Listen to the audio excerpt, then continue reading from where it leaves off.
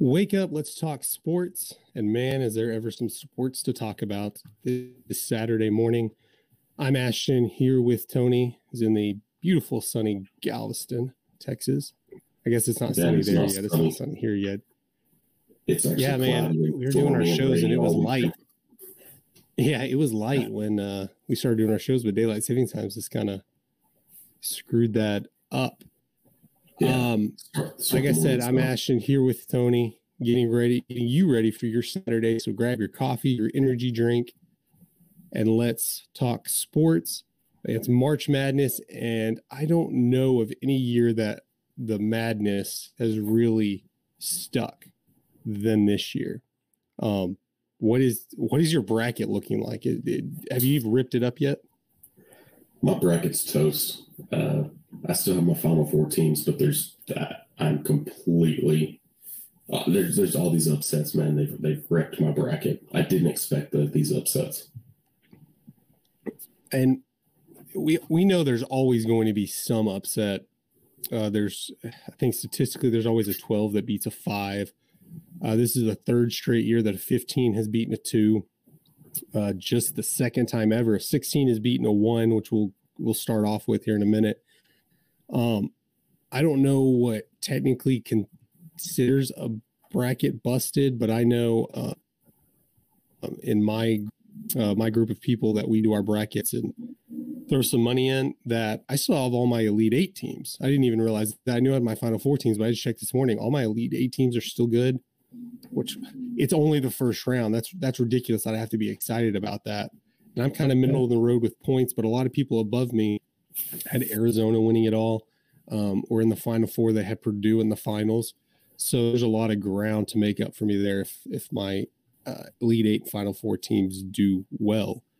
But like I said, let's just jump right in it. The number 1 seed losing to a 16, it's just the second time that's ever happened. Fairleigh Dickinson. I have to admit, I think I've heard of them once before. If you had asked me just nonchalantly about Fairleigh Dickinson, I may not be able to tell you it was a school. But Fairleigh Dickinson University beats Purdue. They had 4 wins last season. 4 wins, and they're the Knights. The Knights come into this tournament. They had to play in a play-in game. They had to play in a play-in game to even get into the bracket, and it's to even face Purdue. So, who would have thought? It's hard. I mean, there's not much you can say about it because I don't know that much about the team. I was struggling to do some research because that was something we did. I didn't even really pay that much attention to the game till halftime when it was. I think they were winning at halftime, or it was really close. I remember the coach in an interview said now he has to go do a bunch of research on the Memphis. Who are they playing? Memphis, and who did Memphis just lose to? Florida Atlantic, because he didn't expect them to win either. Up until right before, I know you shared a video. He said, the more I watch Purdue, the more I think we can beat them. But he said, admittedly, I haven't done any research on any of the other teams ahead. I was just focused on this game, which was great. He used to watch it right after. I think that's the key to March Madness and getting through this bracket is you just have to take this thing one game at a time. You can't think too far ahead because it's almost impossible to predict what the outcome's going to be at all the other brackets. Yeah, and in the professional ranks, I know they pay people to do that. When you have your third string quarterback, or maybe your prep team quarterback, whatever you want to call it, they always study who the next opponent is a week ahead so they can kind of mimic them for the defense to go against. But college, you can only, the only people getting paid are the coaches and some of the good players with the NIL deals. You have to focus on that. Now, I'm sure he had some assistant coach or grad student or something kind of looking ahead and watching just to say, hey, here's what you need to focus on or something like that. But they had last night to watch the Memphis FAU game, which was a great game. We'll talk about and have today to prepare for them. Usually when we talk March Madness, the madness factor of it is Cinderella teams, is upsets, which we had plenty of those worries there. But just the way some of these games are ending, buzzer beaters. We'll talk this game later. TCU, Arizona State. There were a lot of missed free throws and turnovers, and not like bad, crappy play. It was just really good defensive play. Offensive fouls. It's just kind of weird ways some of these games have ended. And we'll talk about that Virginia Furman game and how that one ended. Furman down by 2 points. Virginia has the ball, less than 10 seconds to go. Close it out. Yeah. And Furman's coach to just box him out, trap him before you try to steal or before you try to foul. Just see what you can do. And for some reason, I know I'm butchering his first name, Kai Clark. I apologize if I don't say the name, but Kai Clark from Virginia, with a timeout, decides he's trapped in the backcourt in the corner, and he just throws it past half court. Which, given 2-3 seconds left, maybe that's not a bad play. Just throw the ball up, let the clock run out. Yeah. But instead of calling a timeout, he throws it, heaves it up court. A terrible pass, stolen by Furman, and then Reese Beekman hits the game-winning three with a couple of seconds left, and then Virginia has to attempt a half-court shot, and it wasn't far from going in there. But that was really the first upset of the tournament early. I think that was the second or third game of the tournament. Yeah, and to be so clutch, that's what really set that one off, that it was a clutch win. And Virginia, no stranger to being upset in the tournament. They, of course, were the team who lost to the very first number one seed to lose to a 16 seed team back. I think it was 2008. Oddly enough, winning the championship the very next year. I thought this was a good game. This is the one that I thought was going to be an upset. Not that I predicted it to be an upset. I'm just saying later in the game, Kennesaw State and Xavier. Kennesaw State had that game, and they kind of just, let's say they threw it away. They didn't play bad, but I think Xavier's, they're obviously the more talented team. They were a 3 seed against 14 seed Kennesaw State. I think they finally just got it together and closed that game out. That was a close game, and that was going on at the same time or around the same time as the Gonzaga game, Gonzaga Grand Canyon University, along with the Purdue game. And I was like, well, the Kennesaw State, I think that one's going to be the upset. The other ones, I think Gonzaga figure it out. I think Purdue will figure it out. This is the one Xavier was able to figure it out. And, and talking about another playing team, the Pitt Panthers, Pittsburgh, they beat Iowa State. And that really wasn't that close of a game. In fact, they had a 20-2 lead over Iowa State. Iowa State had, I think they didn't have a field goal in the first 10 minutes of the game. I'm trying to remember. I think those 2 points were free throws. So they had 2 points in the first 10 minutes of the game. It was 20-2. And that game was never close. Pitt, of course, a play-in team, come in, upset Iowa State, and they're on to the next round. And I think one game that a lot of people had as one of their upsets was Iona over UConn, just because of Rick Pitino. UConn hadn't been what they were for a while. Rick Pitino, of course, the coach of Iona. And it did look like it was going to be an upset because it was a back and forth game, but Iona seemed to be up most of the game up until the end. So UConn's able to hold off Iona, and Dan Hurley, the coach of UConn since 2018, finally gets his first tournament win. Big monkey off his back, of course. UConn, a great college basketball school for both men and women's. And I just had to put a side note there. I'm glad UConn's back in the Big East. I know when back when it was mostly football, but they were conference realignment. I know TCU was temporarily going to go to the Big East or there for a little bit before they went to the Big 12. And UConn had jumped ship from the Big East because they thought it was just going to get decimated, which in football it did. And they moved to the AAC.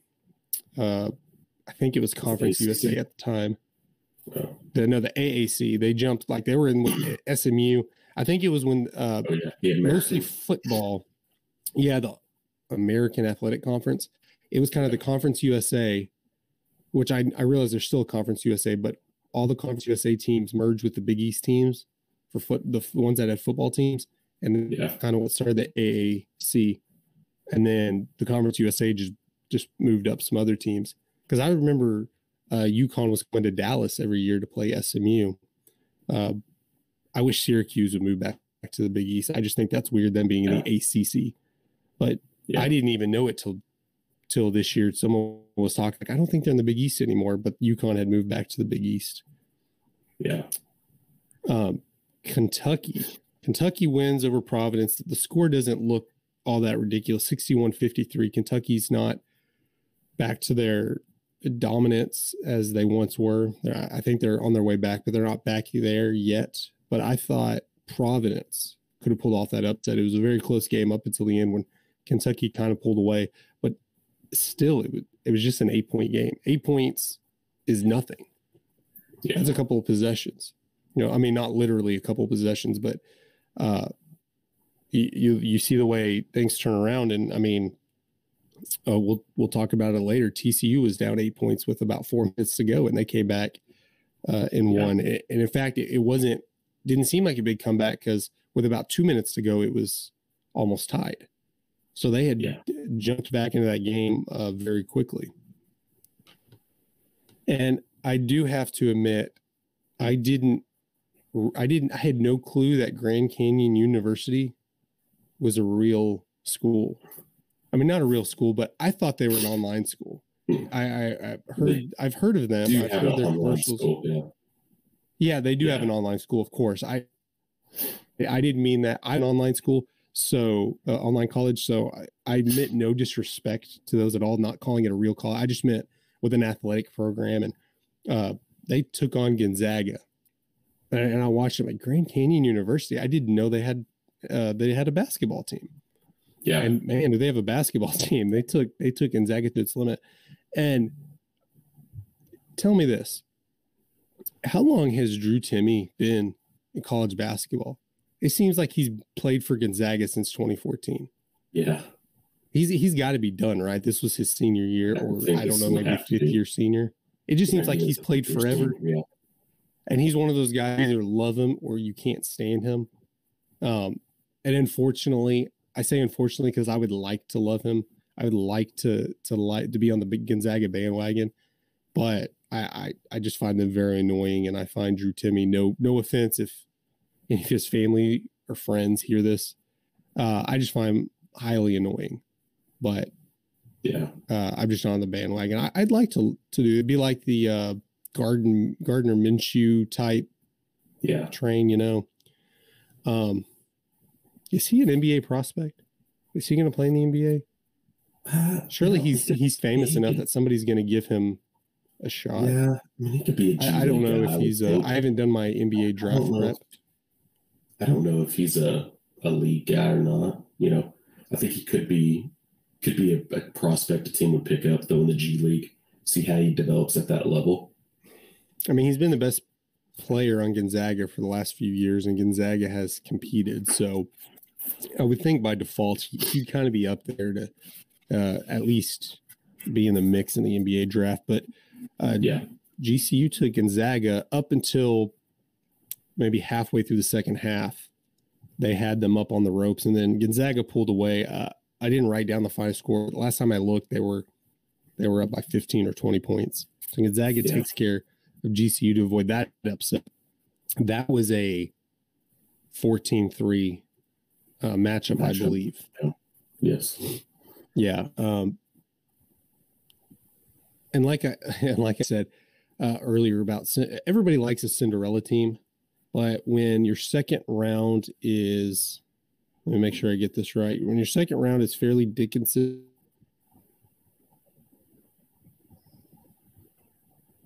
and Florida Atlantic. Florida Atlantic seed, it's not like that was a huge upset, but you want these Cinderella teams to play Kentucky, Duke. I was going to say Ohio State, but they weren't even in the tournament. But big schools like that, now you get that matchup. You're kind of like, it's good to have a bunch of upsets, but then you start getting some of these matchups that we're not necessarily wanting to see. Florida Atlantic matchup next round, that's and just like this next one, Princeton upsets Arizona, and I know Princeton a few years ago was kind of known as the Giant Slayer because they had a couple of upsets. They're playing Missouri. So is it today? Yeah, they're playing Missouri today. That's an okay matchup, I guess. I don't look at Missouri as anywhere near a powerhouse school, but they're at least a Power 5 conference school. So if Princeton's able to win, obviously that's a good Cinderella story. And don't get me wrong, nothing against Florida Atlantic. They have a good basketball team this year, so clearly a Fairleigh Dickinson win would be a big up to get. Which Florida Atlantic's not traditionally looked at as one of the better basketball schools. Yeah, and one of the games that I had turned off at halftime. FDU's still gonna have a tough road ahead of them. I mean, if they were to get past Florida Atlantic, what they're looking at, possibly a Duke matchup. That's why I like that upset, because I had Purdue losing to do the Sweet 16 anyway. Yeah. And I know a lot of people in my grouping had Purdue in a 4-1 had them in the championship. So it doesn't necessarily, it's not necessarily advantageous to me now, but those points that they're not getting later on will matter if my teams keep winning. So I thought that was a great one. But yeah, of course, being a 16, they're going to be underdogs in every matchup and huge underdogs. It's not like they're just a team that normally plays pretty well and just had a bad year. No, they've, I don't know. I assume that they've won a tournament game before because I didn't hear that it was their first ever win, but clearly they are in for a long road ahead. I feel like there's a blowout coming up at some point. Yeah, they don't have anything to lose. FDU they're playing with house money now. Yeah, they've already made history. What else do they have to prove this year? Now, you can't argue that Purdue hadn't been their best to finish the season either. I had watched a little bit of Purdue's last handful of games, and they just didn't seem to me like that dominant team. But I still picked them because I didn't know anything about FDU. I didn't know who they were. I had never heard of them before this. And speaking of Purdue, let's look at their last 3 exits in the NCAA tournament. They haven't all been first round losses. They lost to a 13 seed, a 15 seed, and now a 16 seed, all in consecutive seasons. Yeah. Fun tidbit. I mean, I guess not if you're a Purdue fan. That's not a fun tidbit, but that's pretty interesting. They're those teams, for whatever reason, are prone to those sort of upsets. Yeah. And we talked about Princeton upsetting Arizona. That was a big one because I didn't have Arizona going very far. I thought I had them in the Elite Eight, but apparently not, because I looked this morning and I have all my Elite Eight teams. But I guess I had them in the Sweet 16. So I know out of selfish reasons, I like that. I have a close family friend who went to Princeton, so that was kind of fun. He was messaging me a bunch. I think they're close. I don't know where they would play Duke at. I think it would probably be the Elite Eight if they made it that far, because I know that he was talking about them playing Duke.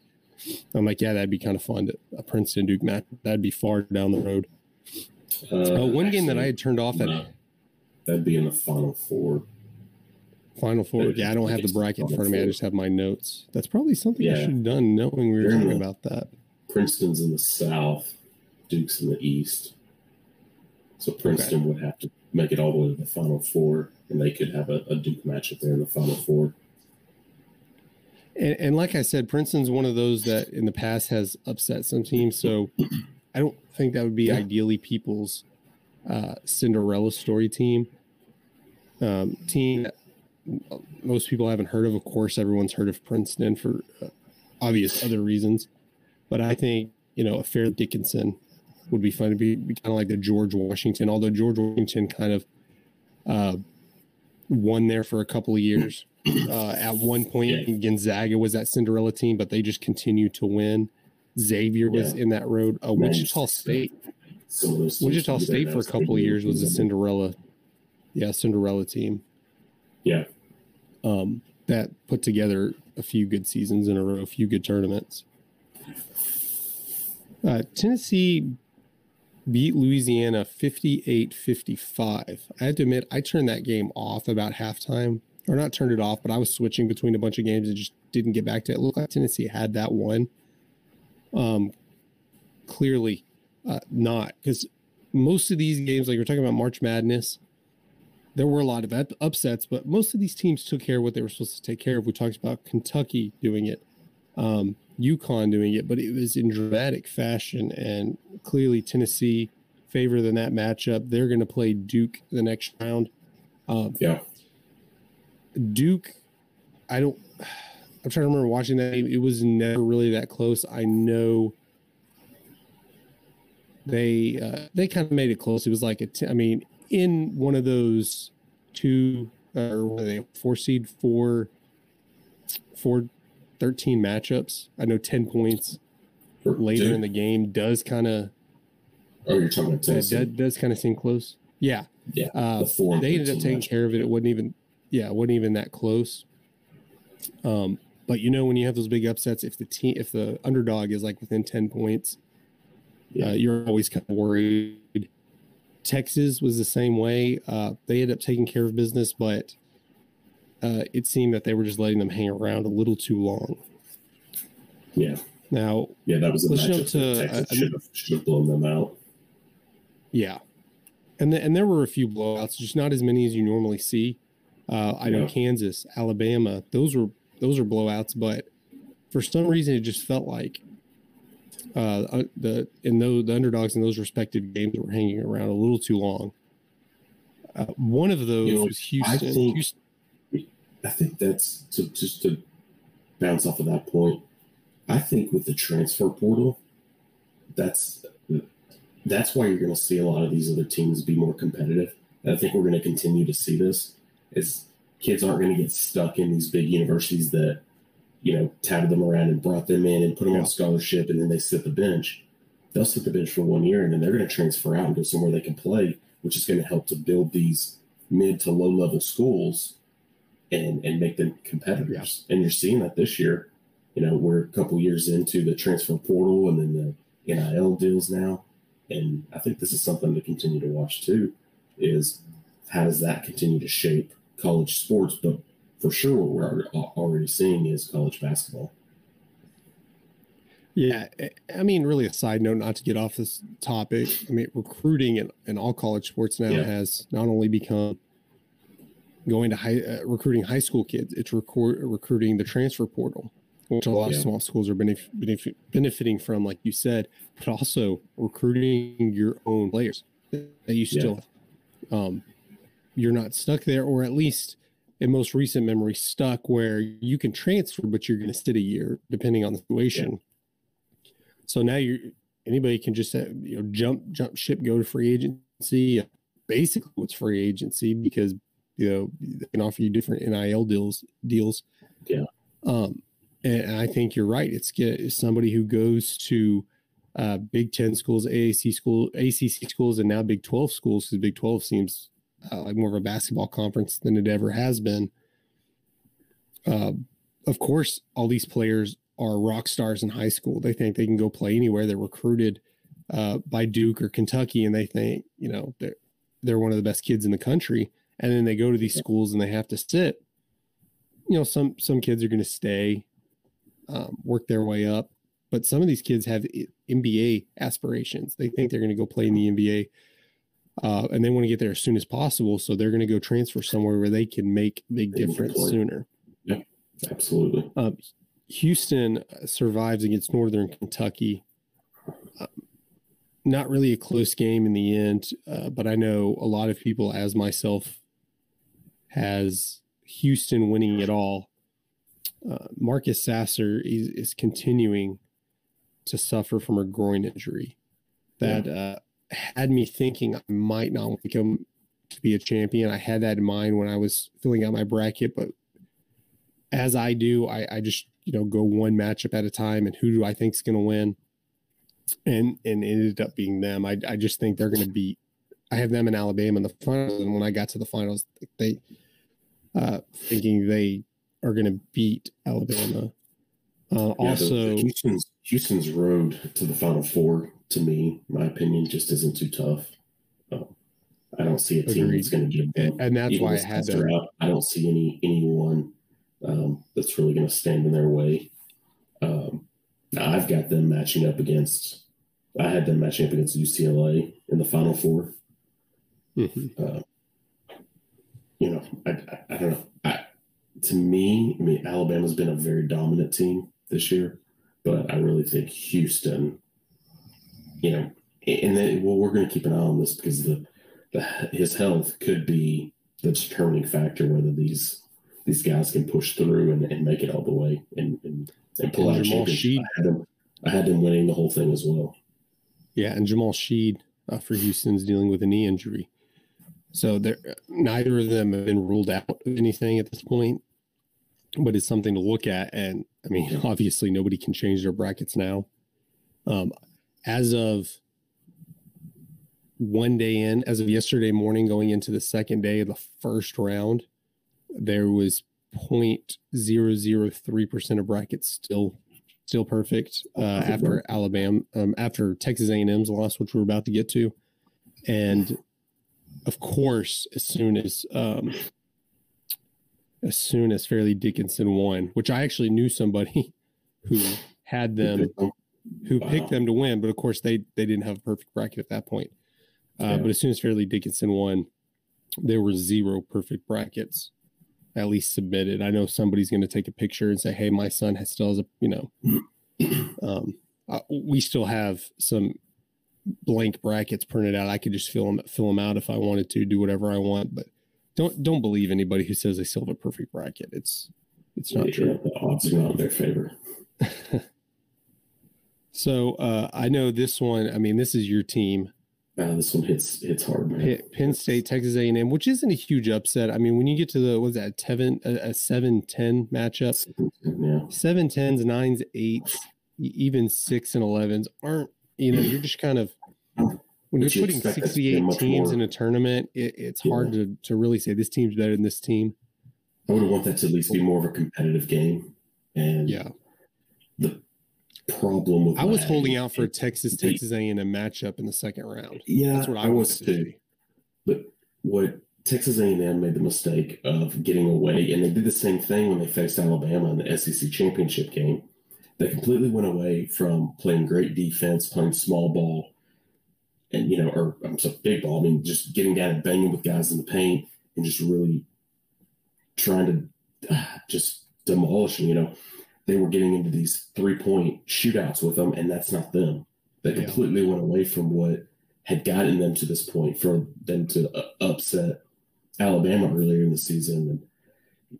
And they try to get into a 3-point shooting contest with what I believe is the top-rated 3-point shooting team in the country in Penn State. Yeah, Penn State hit 13 3-pointers in that first round beatdown. They beat my Aggies 76-59. It wasn't even a competitive game. It seems like it was closer than that. I feel like Penn State jumped up early, very early, and A&M would kind of get back into it a little bit, make it with like an 8 or 9 point game, and then Penn State would make another one. But you have to remember it's hard for it's not the NBA. these kids are 18, 19, 20, 21. Some of the transfer portal are playing their 6th year in college, not in A&M in particular, but some guys are older. But coaching matters more in college ranks than it does in the NBA, because the NBA you have guys who superstars that are superstars in high school and college. They know the game. That's why you see late. It was kind of frustrating because, you know, I'm watching these games and I like to keep it going, especially close games. But those last couple of minutes always take forever because that's when they save their timeouts, because they might be drawing up plays, but they're saying, hey guys, hold your timeout, do this in a situation, do the, don't foul or do foul, try to steal the ball. They're giving them so much because these players, the stage can get too big for some of them. I mean, every team at this point has one, maybe two superstars. But there are a lot of players on that team that they're not making the NBA. Yeah, they're great college players. They're role guys, and they got out of their game, and then you could see the panic in the way they played the game of trying to get. They fell early and they panicked. And the point I was getting at, when you start falling down early, you just start chunking up threes. And it seemed like that's what they were trying to do. It's like, let's just make, we can make a couple of threes, get back in this game. And the problem is when you miss a couple and then Penn State goes back down and scores, it just gets even worse. And that's part of a coach in the SEC championship game against Alabama. And they played the same way. They just couldn't match every 3 for 3 with these guys, and they got away from the game that really was successful for them this year. They tried to be something that they weren't. And nothing against Penn State. Penn State had a good run in the Big Ten tournament, but man, I thought A&M was going to make a big run. I had them losing in the second round only because they were going to play Texas, but I feel like making that run in the SEC tournament. To finish, they didn't get blown out by Alabama. They played Alabama pretty well. Yeah. I think it was a double-digit loss, but they played Alabama well. I thought they were the team that might be able to make a run in the tournament, especially given as Texas is kind of hit and miss. I mean, they've done a great job with their interim head coach. I have them. I was thinking they're either going to lose in the first round or they're going to make the Final Four. So I think until they got to Houston, that A&M could possibly make a run. Another one that was late, we thought was going to be another upset, Drake in Miami. Drake had a good lead on Miami most of the game, and then Miami comes back and finishes in the end a very close game. I know this is one you were watching, sitting in a bar last night. Yeah, and I actually had Drake pulling this one out in my bracket. This is one of the few upsets that I could see happening. And they almost pulled that one off. And we say upset because of their seeding. I know a lot of people that don't follow college basketball. They see a team like Drake and see a brand like Miami, although Miami's mostly, famous for football more than anything, but they have a good basketball team. So you just see Drake in Miami and think that's this huge upset that Drake had no chance being in the game. But Drake's a good team. Drake was of course, it was going to be an upset. They were lower seed. Yeah, they were 27-7 this year versus the Miami team that was, I think they had 25 wins, 25-17, which is great playing in the ACC.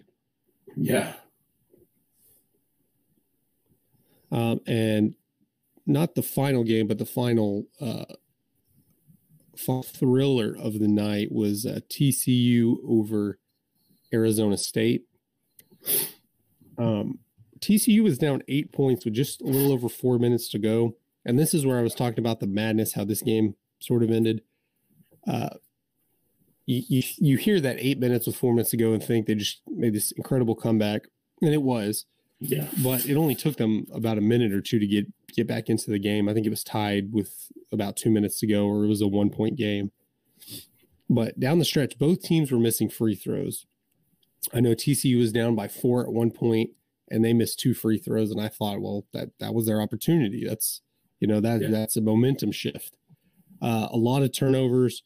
There was a couple offensive fouls I guess say questionable, but they were, even the announcers kind of iffy, but it was on both sides, which you'd rather see than see like an egregious call or no call late in the game on one side. Luckily, there were a few questionable calls and reviews throughout the first couple of days, and luckily you didn't see a whole lot of chatter on social media about it. Yeah. But yeah, they beat Arizona State. It was a tie game, and it was great. Arizona tied the game with about 15 seconds to go. And so you saw either way, we either get a great finish, or we're going to get a great finish either way, a buzzer beater to win the game or overtime. And then Jacoby Coles at TCU made a shot with about 1 second left, caused a half-court shot attempt to win the game. And of course, that didn't go through, so TCU won, which was good. I see winning, but I thought State might be the better team. I don't know. I know TCU had a much harder. They were the higher seed. They had a much harder conference to play. And outside of UCLA and Arizona, USC is pretty good too. There's not a lot of teams in the Pac-12, but the Big 12 is just littered with Texas, Kansas State, Baylor, Iowa State. So TCU had more of a gauntlet to go through, and I don't know. It just seemed like to me Arizona was probably the better team, although they were the lower seed. But TCU pulls out the win. Yeah, and I had TCU pulling that one out anyways. But I think you're right. I mean I think that game of all that we've seen gave us everything we wanted. We wanted to see a nice tight matchup. We wanted to see these teams go back and forth. I think that game lived up to the hype. So, man, talking about this, it feels like we're going into the Final Four or something with all these different storylines we talked about, but that's just the first round. It's Saturday morning. We still have today and tomorrow, the second round to see who's going to the Sweet 16. And now, I know you said your Final Four is still intact, as is mine. I know you can't make any changes to your bracket, but do you want to make any predictions? Do you want to say, hey, I think this team is going to make it to the Final Four, even if it completely screws up the rest of your bracket? Man, or teams that you just say, hey, I want Fairleigh Dickinson to make it or something like that. I would like to. I'd like to see FDU make a big run here. Man, like I said, they're one of those teams that they're a true Cinderella team. Like, I don't feel like Princeton. I could see the hype fizzle out. I could see that fizzle out the next round, and they just, if they don't lose by 30. I think, that game will be a test. If they pull out that win, I think they could be a true contender. I think they will prove that they can bounce back and continue to fight and give it their all. You just hope that they didn't go through so much hype last night of pulling off that upset win that they lose their focus on the next game, the next opponent. Well, they play Florida Atlantic, so you would think they'd be able to stay into that game, and then of course they have Duke after that. I mean, once you start getting to Sweet 16, Elite 8, you're probably playing a powerhouse. Absolutely. I mean, if they were to get past that, and then I have Duke picked over Tennessee.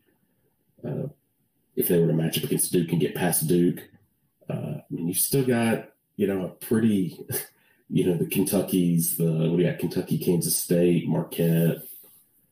So with Kentucky, you have that experience in the tournament. Yeah. Calipari knows how to keep his players grounded. They're not they're not a 1 or 2 seed this year. But like you said, that's what the true matchup's going to be, is the coaching. You mentioned earlier that the coaching means everything in college basketball. Yeah, with these teams like Fairleigh Dickinson, even Florida Atlantic, Princeton, they're in uncharted territory per se. I mean, I know Princeton's made it here before, but the players, the coaches don't have the experience. It's easy to go in and have fun in the first round and pull off an upset. But now in the second round, especially since you're on the radar now, teams are really bearing down. I mean, that's why upsets are so prevalent. are a lot of teams, the 1s, 2s, 3, 4 seeds, are kind of looking forward to an extent. Maybe they won't say it, but they're like, the players at least, we're supposed to win this game. We're going to win this game. It's a disappointment if we don't get to the Elite Eight, Final Four, whatever your expectations are for your team, that you don't think about that. And then once, it's halftime and you're up by 1 or down by 1 or whatever, it's different than the NBA. These kids start to panic. It's like getting punched in the mouth. Everybody has a plan until they get punched in the mouth. Yeah.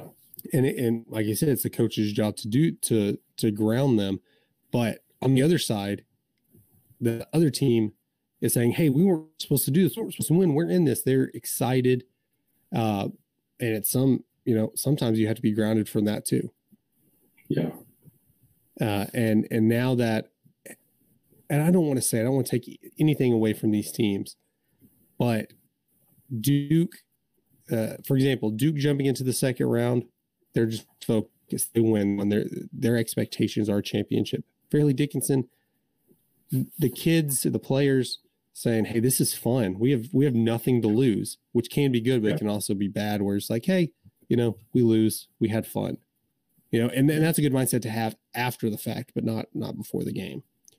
Yeah, you're right. And a team I want to see move on pretty deep in this tournament is Pitt. Like we said, they were in the play-in game. A playing game just to make it to the first round, and just the way they handled Iowa State, I think they have a chance. Again, I don't have the bracket in front of me. I don't know how easy or difficult their schedule is going to be, but I see them that they could make an Elite Eight run, even though it would probably screw up my bracket. Yeah, I think they could. They would have to get through. What are they at? Where are we at here? Through Texas. Yeah. Was it Xavier was over Kennesaw State? Xavier, and then that's when, if they were to make it to the Elite Eight, would be Houston. Yeah, so Houston goes. It will match up against Xavier, Texas, possibly Penn State, Houston. Yeah, that's gonna be difficult for them. But yeah, now they have momentum. They've won 2 games. Yeah, and they've beat a great. Iowa State's a good team. They played in the Big 12. That's nothing to lack over. Just because Iowa State didn't look good in that matchup, I think it was more that than Pitt playing well. But I agree. I had Iowa State picked in that game. Yeah. All right. Yeah. There you have it. I think we did a good job of getting you ready for your Saturday slate of sports, your weekend slate of sports, talking college basketball. The only thing that sucks about the second round is there's half as many games as the first round. Yeah. And going forward, you have how many? 16 games Thursday, 16 games Friday. Now you're down to 8, and then it's just going to get less and less. Hopefully we have some good matchups. We do have some time left. I know this has probably been a favorite segment for some of our listeners. I'm going to jump to Tony now to talk about the thread. Yeah, and the thread this week, because I'm here in Galveston, just less than an hour south of Houston. Let's look at the Houston Astros. They'll be opening the season with this year. In the first 2 games of the season, they're going to wear these gold, ex-gold alternates. These will be their championship golds. If you've got that. They're winning the World Series. Hate it or not, Houston won the World Series. Yeah. And then you have these golds. You see the gold logos, gold lettering, numbering. They're actually going to wear those in the first 2 games of the season. And they'll unveil the 2023 World Series banner on opening day. And then the players and coaches will receive their rings before the second game of the season. And then the Astros will actually be doing a giveaway with replica rings on Wednesday games this season, which they have a few of them. And those replica rings, it's kind of cool. They have, I don't have any images of those yet, but they will be. They'll have like players' names that have Bregman on them, stuff like that. Would look like what the player ring would look like. So it's kind of cool. But who are they playing? Who are they playing in their first series? You know what? I should have pulled that up. I didn't. I assume it's who did they play? The Yankees in the ALCS last year? I want to say. I don't have that off the top of my head. I don't know. I don't either. I assume it's whoever they play in the ALCS. That's typically what they do. I don't know. They had every series is a American national team. There's at least one, so it could be a national team matchup or a World Series rematch. Looks like they start the season. And these are the uniforms we have pictures of because this is what they wore the last time after they won the World Series. Even though cheated to get that. I feel like I had to throw that in there for the Astros haters that are listening. Is this what the uniforms are going to look like this year? I know they haven't unveiled them, but from what people are saying. Like. Yeah, this is what we think they're going to look like. They'll do something very... I'm not an Astros fan in the least bit, but that's what I was wanting. I'm not an Astros fan in the least bit, and I know they're not playing the Rangers. That's my team. I know they're not playing the Rangers in their first series, but I think they should just come out in all gold hat, pants, jersey, just big middle finger to everyone saying we won without cheating this time. Yeah, so at least that's what it may come out that they cheated again. Who knows? Yeah, they're opening up their season series with the Chicago White Sox. Okay, weak matchup, but okay, I get it. Yeah, I think maybe they did that on purpose. They play it. The new format schedule now in the MLB is every team plays everybody. Yeah, and it's broken down, sort of like the NBA where you play all the teams in your division the same amount. You play all the other teams the same amount, and then you play every single interleague team at least one series. I have it broken down now, whether you like it or not. I think it kind of cheapens interleague play. I liked it when they just did. I mean, I know they can't do it now because they have even amount of teams. So there's always there's 15 teams in each league. So there's always a series, like I said, with interleague play. But I liked it when they had they only did it for a couple of weeks. Yeah. Like you had your rivalry and you did 2 or 3 interleague series. Yeah. But it is what it is. That's what you have to. Maybe when they expand to a couple more teams and maybe have 16 teams in each league, maybe you can go back to that. But yeah, I like it. I think it's something great about baseball where I'm not going to bitch about the designated hitter. We've already bitched about the pitch clock and all the changes, but that's something we can go back to is really keeping leagues separate as opposed to like NBA and NFL. It's like, we just do it for playoff purposes. Keep them separated because you still have the AL, NL, MVP and the awards. Yeah. It'd be nice. Well, you can check those uniforms out starting their series opening day, March 30th. So that's a Thursday. Are we going to go? Are we going to go to that opening day? Yeah. Try to get those rings. Again, I'm not an Astros fan, but I wouldn't mind having one of those replica rings. Yeah. Guys, thank you for listening to this episode of The Leadoff. Heard every Saturday morning. Make sure you tune in. Again, that's 7 a.m. Central Time every Saturday morning. Until next time, I'm Ashton. I'm Tony. Have a good Saturday.